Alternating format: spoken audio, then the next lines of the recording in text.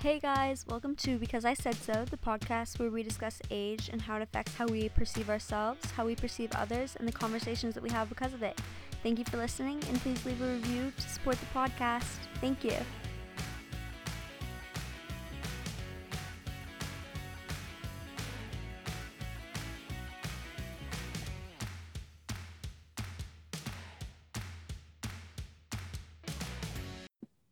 Hey everybody, we have a very, very special guest today. Her name is Sua. Sua, do you want to introduce yourself?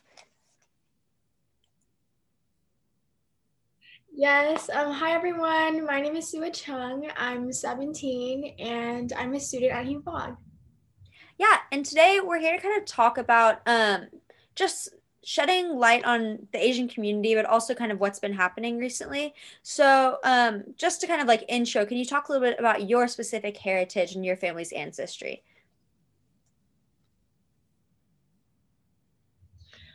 Yeah, so as far as I'm concerned, I'm Korean. I don't know if I'm 100%. I haven't really taken a DNA test yet to see if I'm anything else, but yeah, I'm 100% Korean. I was born in Seoul and then I moved to Nashville when I was 2, and then I've just been here ever since. Yeah, and I know that, I mean, especially being kind of like a first generation American, and there's like a lot of different things about cultural blending and things like that. And I kind of want to talk about your experiences. First of all, kind of just as your family came and kind of like the assimilation and stuff like that, but also the racism that you guys have experienced and just some of that.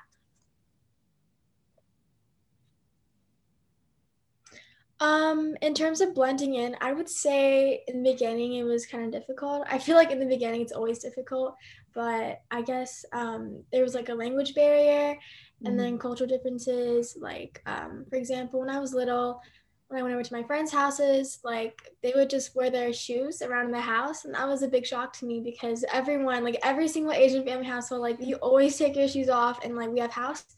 And then I remember having to help my parents with like documents, something that like a normal child wouldn't really do. And like I remember from a young age having to learn how to fill out my own stuff and then be responsible and independent and take care of myself. But I would say as I got older, I just became more accustomed to um, blending like a good mix of both. I guess Hmm. finding a good balance as a Korean American. um, I guess it's all about being able to balance those different aspects while still maintaining to your true heritage, I feel Yeah. like. So I would, I guess, like outside, I would speak English with my friends, but when I come home, I would speak Korean with my parents. And I feel like that was a really good way for me to still be in tune with my mother's tongue, I guess, and like my cultural identity. So yeah. Yeah, I feel like that's really, really beautiful. And it's also really interesting to hear you talk about kind of those responsibilities that fell on you, um, especially because of things like a language barrier, just adjustment. I think that that's totally huge. And I was also kind of wondering about when you kind of first experienced some of that racism, especially being in the South. I feel like there's a lot of just that going on. And so, can you talk a little bit about that? And I think, especially being so young and kind of seeing that happen to your parents as well, can be really, really shocking. So, yeah. In terms of racism, I guess, um, when I was little, it was a long day of middle school and I was just trying to go home. I was on the bus and I remember this kid, I don't even know him, like a complete stranger, and he threw a wad of paper at me. It was like a crumpled up piece of paper. And I remember it hitting my shoulder and being in complete shock because he was just saying the most rudest and most racist things ever, like my eye shape, like ching chong ling long, whatever, and like dog comments. And I remember just honestly just being frozen. Like, I can't believe this is happening to me because I like Mhm. read about racist experiences. I've heard of experiences, but never in my life did I ever think it would happen to me, which I knew it was inevitable, but I didn't really expect in that moment. I don't think anyone ever expects it, but I remember just being really hurt and just kind of being shocked. And then another time, I guess, some dude just called me a chink, and like I've actually didn't even know that word existed until he said it. But when he said I immediately knew right away it was a slur for Asians. And I was just like, oh, wow.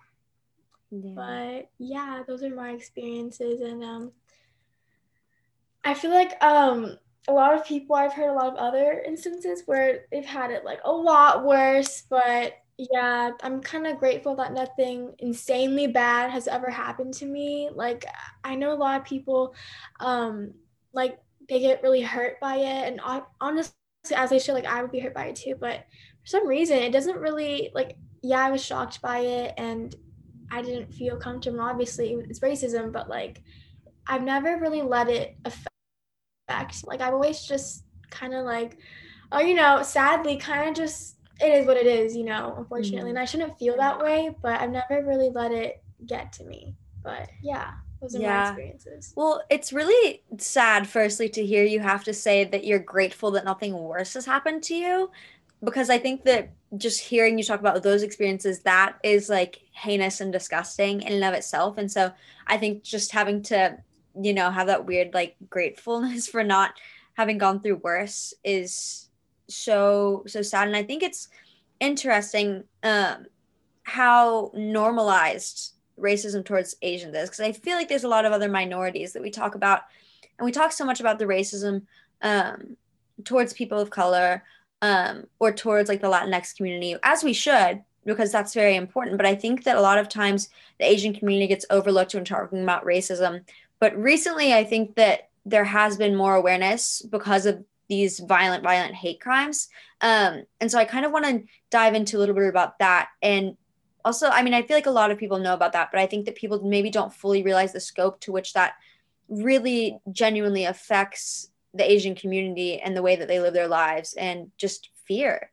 In terms of normalization, it's at this point, like I'm just really like tired. It's so normalized to the point where even I wasn't even aware of it until my friend pointed it out. And I was like, oh, like, gosh, you're right. Like it's the point where I didn't even think about it. And with the rising hate crimes, honestly, like it's honestly just really sad. I really don't understand why someone would do that to anyone ever just because of their race. Like this is the 21st century. I don't get why that's still an issue. And honestly, like there's moments when I'm like, oh, like I shouldn't be scared. But honestly, there's times when I am, especially like, how am I supposed to travel? Like, I'm so scared of getting hate crime, honestly. Like, I've always wanted to go to New York actually, but New York's honestly a place where a lot of hate crimes have been occurring Mm. lately. And I'm just like, not New York. Like, it's one of my like fave cities, even though I haven't really been, but I've always wanted to go. So that's really sad. And like, I've always pictured New York as this like very liberal, open place. So the fact that it's a lot of those hate crimes are happening there just breaks my heart. And it just further shows and demonstrates that no matter where you are, racism is everywhere. And it's just a very sad reminder of that. And my mom is really overprotective and she's so she stresses about our safety a lot, especially when we go out nowadays, and that just I guess adds more anxiety to the whole issue. And we even have a family friend that was like calling me about how she was worried because there were some teenagers around her neighborhood holding like with like bats or something, like a Mm. baseball bat, and like she was scared she was going to get abused. Because it's so sad really, like it doesn't matter what your gender, your age is, like people all different kinds of Asians are getting hate crimes, and it's really sad. And I really wish I could do something about it. I realize that I can, and I hate feeling like powerless, but I try to spread as much awareness as I can. I think that really helps. But every day it's just really sad because I keep waking up and it's someone new. Thankfully, they did pass a bill recently on anti-Asian hate crimes, so that's a start. I will say that it's really sad that I haven't really seen any bills being passed for Black Mm. Lives Matter, and it's been going on way longer. So that really just makes me sad. I really wish there was some action towards BLM, but I'm hoping that we'll move forward in that movement too, and we'll come together again and come up with an issue to resolve BLM, maybe like some another bill for crimes Mm. against African Americans or just Black people in the U.S. in general. And like I feel like we should have more what's the word like Legislation. yeah, yeah, in terms of BLM and the protection of African American people in the US and their safety. So I hope, a bill will be passed for that. But yeah, I'm really happy with the bill passed for anti-Asian hate crimes. Yeah, I totally agree. I think that it's like both of these cases kind of go to show just how much I think we have that gap in our like progressivism in our country, because I think that America prides itself on being so democratic and it prides itself on being this melting pot, but it's not safe basically unless you're like a white person in America. So it's kind of like, yes, you can call it a melting pot, but it really not. It's not very safe for like anybody who's a minority. And so I think that, and I definitely am very glad about the bill that's being passed. And I know you mentioned New York, and I think that that's really like a key thing there because one, I mean, that's where like a lot of immigration in America's history has happened, and so it's so sad to see stuff like that happening there. But also because that's like a center of I think a lot of culture, a lot of beautiful culture, but also a lot of like kind of cultural appropriation. If you look at like all of these different like parts of the city, and I think that there's like a lot of different things that go on there, and a lot of say like restaurants or things like that that maybe aren't owned by families that are actually in a certain culture, but like that kind of a lot of commercialization goes on. And so that kind of brings us into like a thing that I really wanted to talk about, which is the kind of um, cultural appropriation that goes on, and also kind of like the fetishization of Asian culture as well. Yeah, so when it comes to cultural appropriation, I've seen a lot of traditional Chinese clothing on like shops. It's called a qipao, I believe. I don't know if I'm pronouncing that properly, but forgive me.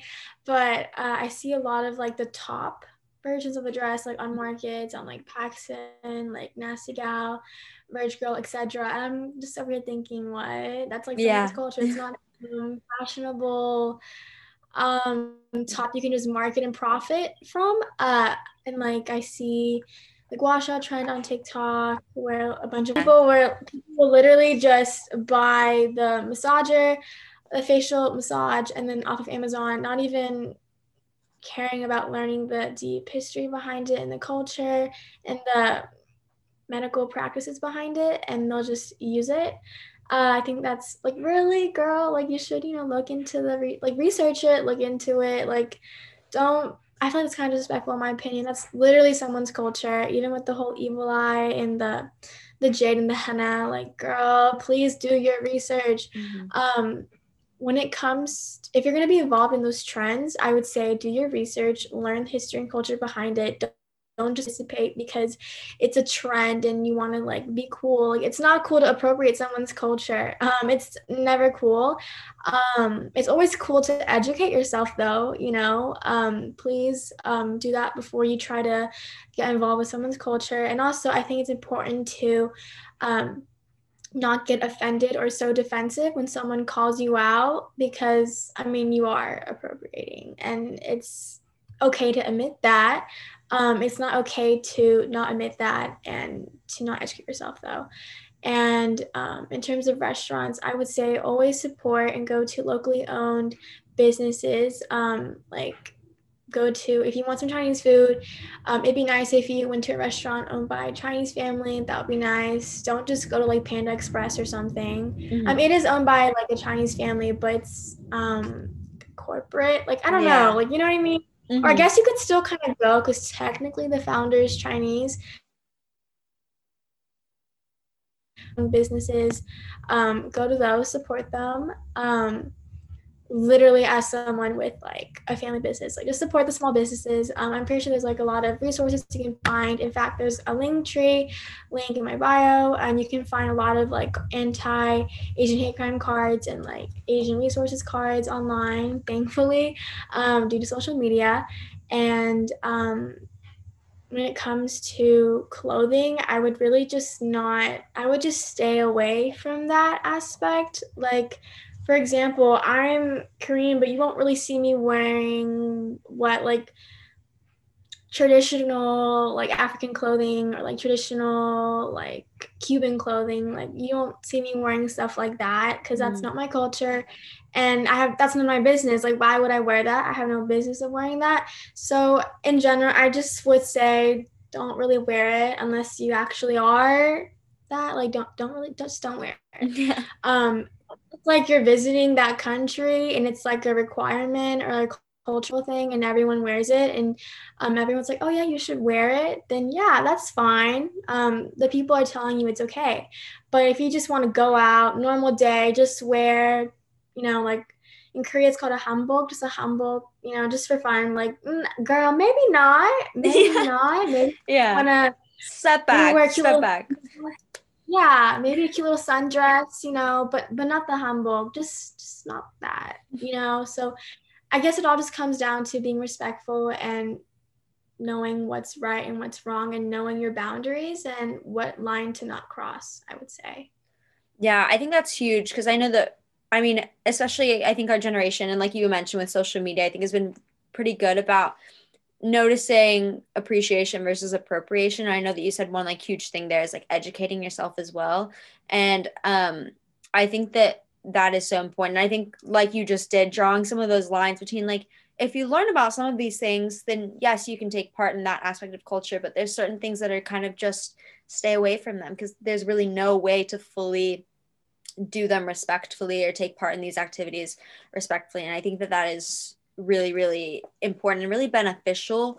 Um, just moving forward with everything. I mean, it applies to this and it applies to so many different cultures and just the way that we've kind of commercialized them. And so I think that that's really, really great. And kind of jumping into the next thing, I want to talk about kind of life within the Asian community. And I know that there's a lot of different things um, that you've talked to me about so that specifically have gone on in the Asian community. And so kind of jumping in first, talking about colorism and a little bit of racism and competition within the Asian community itself. Yes. So unfortunately, I feel like colorism is everywhere, similar to racism. It's unfortunately everywhere. We may not be aware of it, but it's there. For example, I wasn't even aware of the colorism in my community up until a few months ago when my friend pointed it out. It all started when she was telling me about how her guy friend, he's Southeast Asian, and he was basically telling her that a lot of Asian girls prefer East Asian guys because they tend to have a lighter complexion. And he was talking about how no one really wants the Southeastern Asian guys because they have darker skin. And I was like, oh my gosh, well, I've never really thought of it like that because I don't discriminate based on your skin color, but I can see how that would be a very common thing in our culture. I do notice that a lot of people within the Asian community like want to be with an Eastern Asian because they do have a lighter complexion, and even Eastern Asians like go through a lot of procedures to get even lighter skin, like skin bleaching, pills, treatments, Wow. light lotions. Those are really common. You'll see those a lot in the market, unfortunately. And even when you go to like Korea, for example, and you try to buy like foundation, the shade range is so limited and it's like three colors of literally just white foundation. And there's like no range. And there's not just like pale Asians in Korea, there's obviously foreigners too, and people with a darker complexion. So it's really sad seeing that colorism and how a lot of East Asians also look down on um, I guess Southeastern Asians, even South Asians for having a darker complexion. It's really sad. And um, in terms of racism, there's a lot of anti-Blackness in the Asian community. I don't even know where this is coming from, but it's really sad. I don't know why, but actually, I have a friend that came from Korea, and I was trying to educate her on the BLM movement, and the stuff that she was saying on her assumptions on Black people was just so stereotypical and racist. And I was like, girl, that you need to unpack all that racism that you learned from Korea and that you learned from your parents or that you learned in Korea and from your parents because that is just not true at all. It's just purely racism. That's what it is. It really just shocked me how someone our age could be so I guess sheltered and uneducated I on feel like brainwashed, honestly. no, yeah, I agree. And in terms of competition, like you mentioned, apparently uh, in Korea, there's a lot of competition between students to be the best and to get into the best schools. It's not like the US where um, in the US you don't need to go to Harvard to succeed. You can honestly go to another school. It doesn't matter where you go to. But in Korea, there's only 3 universities that are amazing. And if you don't get into those 3 universities, it's kind of hard to find a job. I mean, there's other universities that are you could still go to that are okay, but it's still kind of difficult to be successful. And so there's a lot of competition between kids because it's just one in one country it's only 3 universities and there's only so many people that could get in, and it's also really hard to get in. So sadly that's another reason why the suicide rate in Korea is really high, and the competition and the stress, the pressure, it's just out of this world. It's just really high. And she would even view her friends as competition, from what I Wow. was told. And it's just really sad to have to compete with your friends and think that everything's a competition. And I learned that at school, they're just learning at this point to pass a test. It's not even about learning, it's just to pass a test. That's the toxic culture with education in Korea. I don't know about other Asian countries, but I bet it's very similar, unfortunately. Um, but yeah, I think I covered everything. I'm not really sure, Yeah. but yeah. Yeah, I think that's huge. I can't, because I feel a lot of pressure as a student in America, especially a high school junior, and I can't imagine the amplification of what like we're feeling right now, stress getting into colleges, because that is just so much more than I can even comprehend. And I feel like it's dehumanizing. And I feel I can't, it's just, I can't even imagine going through that as a young person. And aside from like the school expectations, I know that, well, just from seeing culture, even stuff like K-pop and things like that, that there's a lot of pressure on body image and kind of beauty standards. And I know that we've mentioned like Eurocentric beauty standards. And can you talk a little bit about that and how that is just so harmful? Yes. Well, in pretty sure not just Korea, I think it's a very common thing among the Asian community. Everyone's expected to be really skinny. You'll always have an Asian auntie or uncle tell you, oh, like you lost weight or like you gained weight. It's a very common comment that your relatives will make, especially at family gatherings or if you haven't seen them in a while. And sadly, it's a very common part of our culture and community. And I know it's led a lot of people to develop eating disorders or body dysmorphia. And it's really sad because I don't think eating disorders and body dysmorphia is talked about enough in the Asian community. I don't even think a lot of elders believe it exists. And which is really sad because it's a real thing. And so a lot of times you will see a lot of Asians going through eating disorders or body dysmorphia by themselves with no help because mental health isn't really something that's talked about in the Asian community. So they'll be going through it alone, or some people are still recovering and working on it, and some people are unaware. Thankfully, I don't know anyone that's gone through that, but my heart just goes out to the Asians out there that are going through those experiences, and I really hope they do receive the help that they need and get better. It just makes my heart just so sad. Like you shouldn't have to worry about that. Like every girl's expected to be like really like bone skinny, not even Mm. like it's just really like it's so unhealthy and toxic. I feel like we need to be more accepting of different body types and different body shapes. And in terms of beauty standards, double eyelid surgery is very common.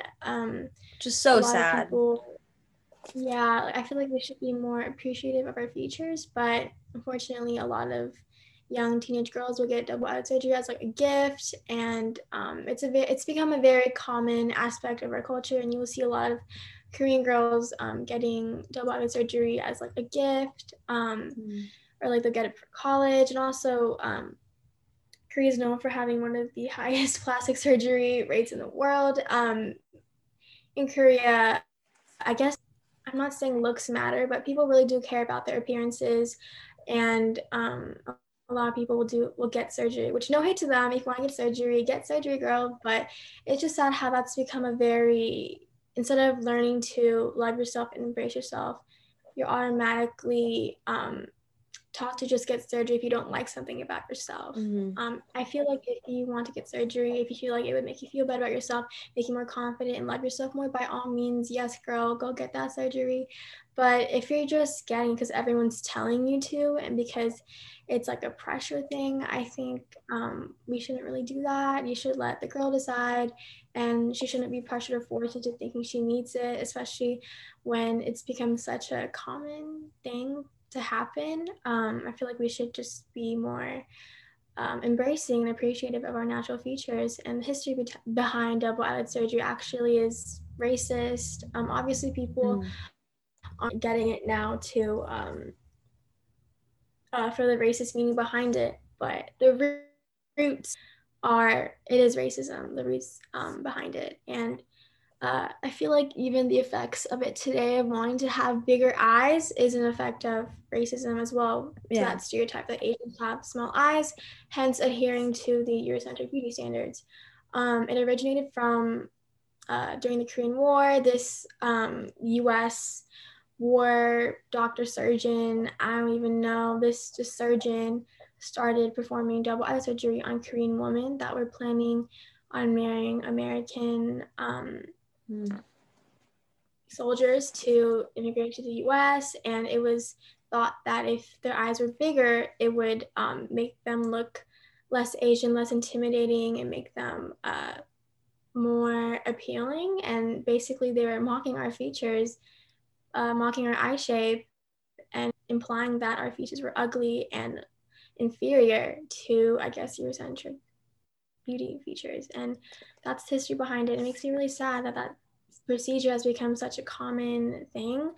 But yeah, I guess that's what I would I think say. it's so sad that it's like the expectation now too. It's like, and like you said, I think that it's so beautiful to be able to, you know, do something that and like makes you love yourself more. And by all means, if that's what you really want to do, do it. But I think that there is something that's so beautiful about that process of like learning to love yourself.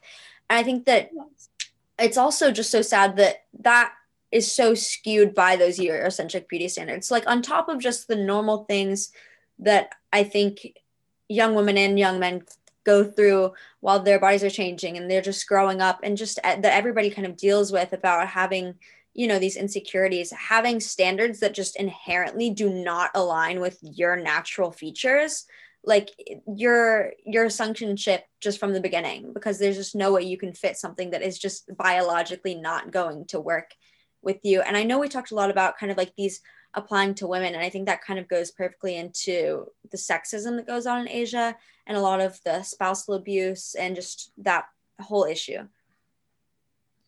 Yes. So for some reason, sexism is very prevalent in Asia. I have no idea, but in Korea, there's this issue where there's secret webcam cameras hidden everywhere, and a lot of women even will be, if they post nudes or like, I guess, revealing photos, they'll be blackmailed about the photos being sent over, and there'll be secret chat rooms on those photos being exposed, and they will even get fired and lose their jobs. And that's also maybe a common thing in the US, but not as big as in Korea. Like, you don't really see that many women being fired for having nudes leaked.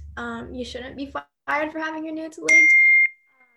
Your nudes shouldn't be leaked, period. But honestly, like, really big F you to those guys that do that. But a lot of these women are honestly just treated so horribly, and they're slut shamed and looked down on so badly. And in Korea, it's very taboo to be exposed in that way. And you will see a lot of sexism in families, like a lot of, for example, my grandmother was pressured to have a son, so she kept having kids until she had a son. And that's a very common thing you'll see. Yeah, in Koreans, a lot of women want a son, so they'll keep trying. It's not as common today, but when my grandma was younger, it was very common. I even asked her about it, and I was like, yo, grandma, did they really pressure you about it? And she was like, yeah, they kept telling me to have a son, have a son. Took her 6 tries, but she did it.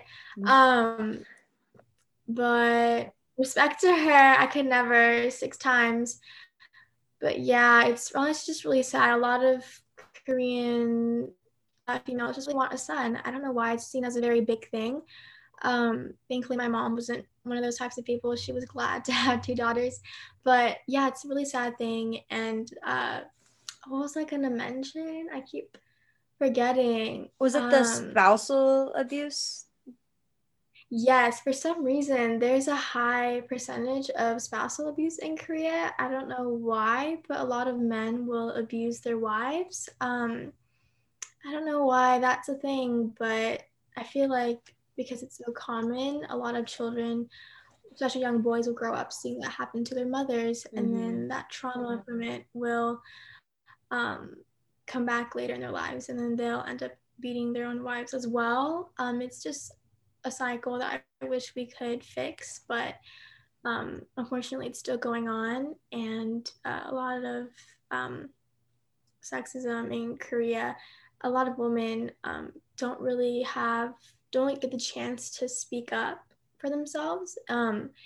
In Asian culture, I think a lot of women are expected to be kind of obedient, kind of quiet, not too loud, I guess.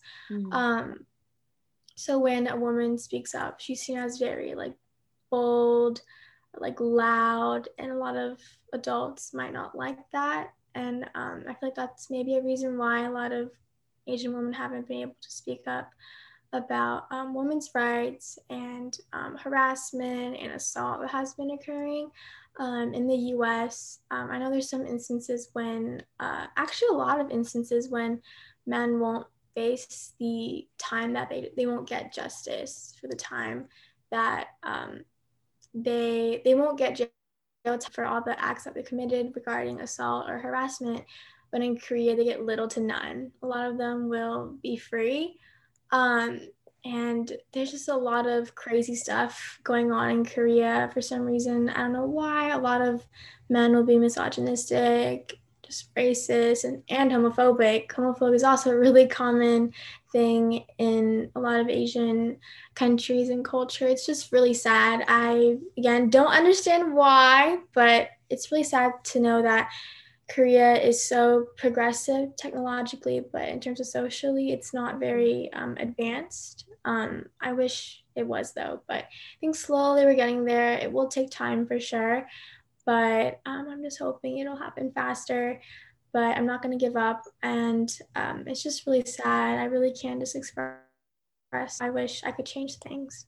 Yeah, no, I totally agree. And I think it's kind of like that cycle of racism too. And then it just continues on from adult to child. And I think that there's like a lot of trauma that probably goes on also with seeing that abuse all the time. And I mean, especially with women, I think that if you don't have a voice like in the society, then you have no way to speak up when these things are happening to you and it just doesn't carry any weight. And kind of along that same issue and tying it into another thing that we're going to talk about soon is the Burning Sun scandal. And so I was wondering if you could mention that a little bit. And because I know that also was hard hitting because it hit a lot of celebrities in K-pop as well. Yeah, so there's this, he was one of the main people involved, but there's this K-pop idol named Seunggi. He was a member of uh, Big Bang, and there was this K-pop idol named Seungri, and he was involved in it. And basically, it was like a whole, oh my gosh, it was like a whole club and like secret chat rooms with like government officials, even, or really higher Mhm. up, powerful, politically powerful people, and like rich people, celebrities, and idols involved. And basically, assault, rape a woman. And it was just this big thing that blew up in Korea a few years ago. And it was just crazy. And it just shows how much misogyny there is in Korea. And I don't even think a lot of them got justice, and a lot of them weren't exposed, sadly. But yeah, that was like an issue that happened, unfortunately. And my heart goes out to those women because they were threatened. Like I said earlier, I'm pretty sure a lot of them were, I think, drugged too. And then, like, a lot of horrible acts were done to them without their consent. And I'm pretty sure it was like videotaped. And they were all sent to those chat rooms that all those powerful people were involved in. And they were blackmailed with those. And it's sad because they shouldn't feel, it should be the other way around. Like they shouldn't be blackmailing them when they're the victims, you know? And also the Korean justice system is very corrupt. You'll see a lot of powerful people pay out their way of facing jail time and paying their way out of being headlined in news. It's and I wish there was something I could do, but I mean, I guess I'm talking about it, spreading awareness now. I'm starting small, baby steps, but yeah. Yeah, no, I think that that's crazy because it's also like well, it ties in firstly, like you said, with the blackmailing to kind of like that taboo of like if a woman was seen like that, like there's so much that ties into that. But I think it's also interesting because that kind of reminds me, I mean, obviously not in the same way, but in kind of a similar way with the power dynamics of like the Me Too movement that's kind of gone on in America. But like the thing is, that took so much courage for those women to come up and stand up, and that's with a relatively progressive culture and like feminism movement in America. So I can't even imagine what that must have been like, oh, like there. And that's just that is crazy. And I was wondering, um kind of with you, how being a young woman, I mean, obviously I know that you spent kind of time growing up here, but how you as a young woman have felt like maybe pressure to either fit any of these like ideals, or also just kind of like dealing with kind of like balancing both cultures as well. Yes. So I was gonna mention something that it came up when you were talking, but it literally it's on the Oh, tip of my tongue. I was gonna say something. Oh, it was okay. This is like kind of off topic, but relating to the previous question. In the US, there was like a whole big Me Too movement, but in Korea, there wasn't a big Me Too movement when this happened, which shows how a lot of women's voices are silenced and not a lot of people, especially women, are taken mhm. seriously. And I think there was a women's march recently, a few years ago, but that was it. And it wasn't even um, like women's marches aren't frequent things you see in the US. I mean, in Korea, what the heck? In Korea, I feel like you see them pretty frequently in the US. I feel like it's one every year, Nashville, right? But right, Yeah. was that? Yeah. Yeah, but you'll barely see one annually in Korea, and there's just not it's not talked about enough. And feminists in Korea are actually seen as crazy. I remember Mm. I was wearing this shirt and it said feminist on it. I don't kind of cringe, but I mean, I am a feminist, so I mean, hey. And I was in middle school. I thought it was a statement piece, but yeah, and I remember wearing it. My aunt saw it, and she was like, "Feminist? What do you mean you're a feminist?" I'm hitting my head thinking, "What? Why would you not want to be a feminist? Like, what are you Yeah. talking about? You Yeah. know, like what? Like, um, in Korea, I heard that feminists are very extreme or something, that they don't think men deserve rights, period. But I mean, do men deserve rights? Like, I mean, let's be real here. I'm kidding.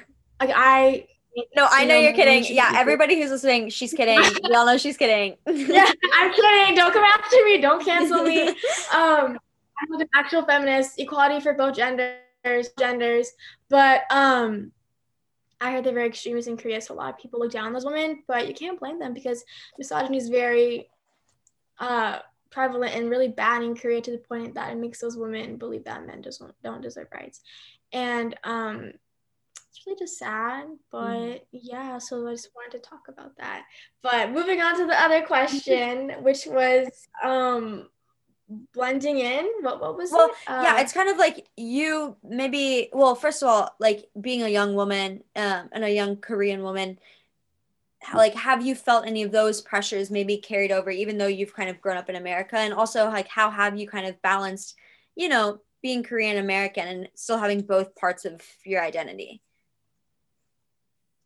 I would say for the longest time, I struggled with my Korean heritage. Like, I found it kind of embarrassing. I think the start of it was really going to a predominantly white school and wanting to fit in and not liking being different and standing out. There weren't that many POC kids. I think it was just me and like what, two to three other kids in a classroom that were POCs. And I remember just not having that many Asian friends at my elementary school. But as I got older and was exposed to people of all different backgrounds, and thankfully my middle school is really diverse, which I love. I was able to meet my amazing friends, and I have a diverse friend group. And I even grew up in a going to a Korean church. So I had a lot of church Korean girlfriends growing up. I still talk to them today and I love them so much. But I guess my Korean friends helped me stay intact with my heritage and I guess befriending other people from different cultures that were experiencing similar identity issues with me. Similar identity issues that I experienced helped with becoming more aware of my embarrassment and learning to embrace my culture. For because let's be real, okay, K-pop popping now, but it wasn't popping 10 years ago. I remember when I was little and like in middle school, people will find it weird. People will be like, "Why are you listening to that?" Like people find anime weird. And it was just like there's a stigma around it, but so I was kind of embarrassed about it because didn't want to I wanted to fit in and I didn't want to be regarded as like the weird Asian girl. But I mean I'm embracing it, like, man, screw it. But yeah. And I'm proud that I learned to erase my culture. I'm super proud of BTS, what they've done for Korea, and super proud of the actress that received an Oscar, and then the Asian director that received an Oscar recently. So proud of them, Asian representation. I feel like you don't see that often in Hollywood. But yeah, and then what was I gonna say? In terms of fitting into certain stereotypes, I guess I was expected to be smart. Till this day, people still assume that I'm smart. Like I wouldn't say I'm stupid, but it's really that I've just given up and I don't try. I'm pretty sure if I tried, I would better in school. I don't know if everyone relates to this, but yeah, I honestly just give up in school at this point. Like we're on a floating rock. Like, does this all really matter? It does. But I'm trying to No, I understand. I totally understand. Yeah, like I guess the earliest thing was like people would always expect me to be good at math, like the stereotype about Asians being good at math. Math is one of my least favorite subjects and the subject that I do the worst in. It just always took me a while to do good in math. Was it maybe the fact that my teachers weren't really good teachers? Maybe. But also I think it was the fact that it took me a while to get into the groove and the patterns of math. But yeah, and then I guess there was like that, oh, this was so annoying. I just remembered, but like um every time there was like another Asian girl, even though we don't look alike and have completely different names, they always like confuse us or mix us up, which was really annoying to happen. And I feel like a lot of people expect Asians to be um this like especially women like fetishized and expected to be this like obedient, quiet, cute, just Asian like lady, but um no, like we're not all like that. And that's also like not true. And also like don't fetishize us. Like just is it really that hard to not fetishize people? Like I don't understand, but fortunately, I am kind of quiet when you first meet me, at least. So I hate that I fit that category. Um, but I wouldn't really say I'm obedient. I don't think so. I mean, I listen to my parents, but those are my parents. So I don't want to get in trouble.